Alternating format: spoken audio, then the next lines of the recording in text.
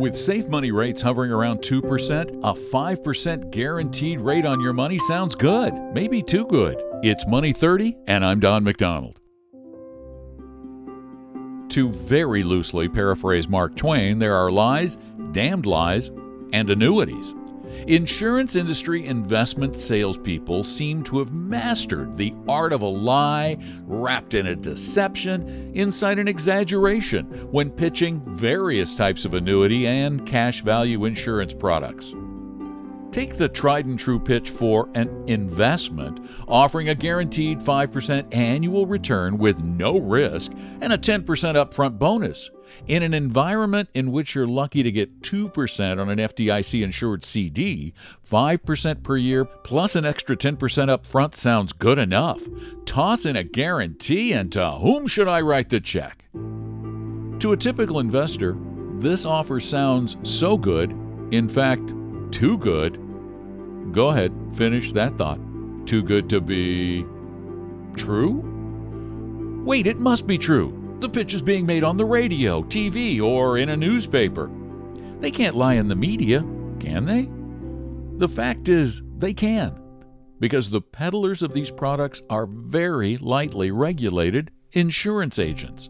Neither the Securities and Exchange Commission nor FINRA, the financial industry self-regulatory body, has any control over the sale of insurance investments. Instead, the consumers are supposed to be protected by a weak web of rules imposed by multiple state insurance commissions, many of which are populated by former insurance company executives.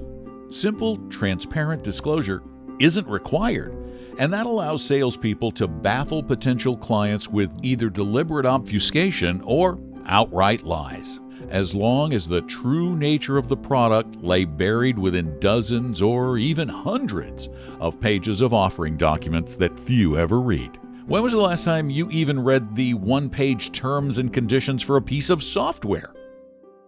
You might end up receiving the apparent equivalent of 5% per year with no risk if A, you don't need the money for 10 years or more. B, you don't touch the principal ever. C, you give all your money to the insurance company, in other words, annuitize when you retire. And D, the insurance company never goes bankrupt. Should you manage to meet all of these requirements and possibly more, you might end up getting a check every year on what appears to be an amount reflecting 5% per year. In reality, the interest rate is far lower, and a portion of that perceived rate is actually partially your own money being paid back to you over time. The truth is that annuities are nothing more than bets you make with insurance companies. Die younger than your late 80s, you lose in two ways. Live well into your 90s, and you may come out ahead. It's like betting your life against the house. And they're the house. And the house always comes out ahead. Discover more real money resources and information at money30.com. I'm Don McDonald.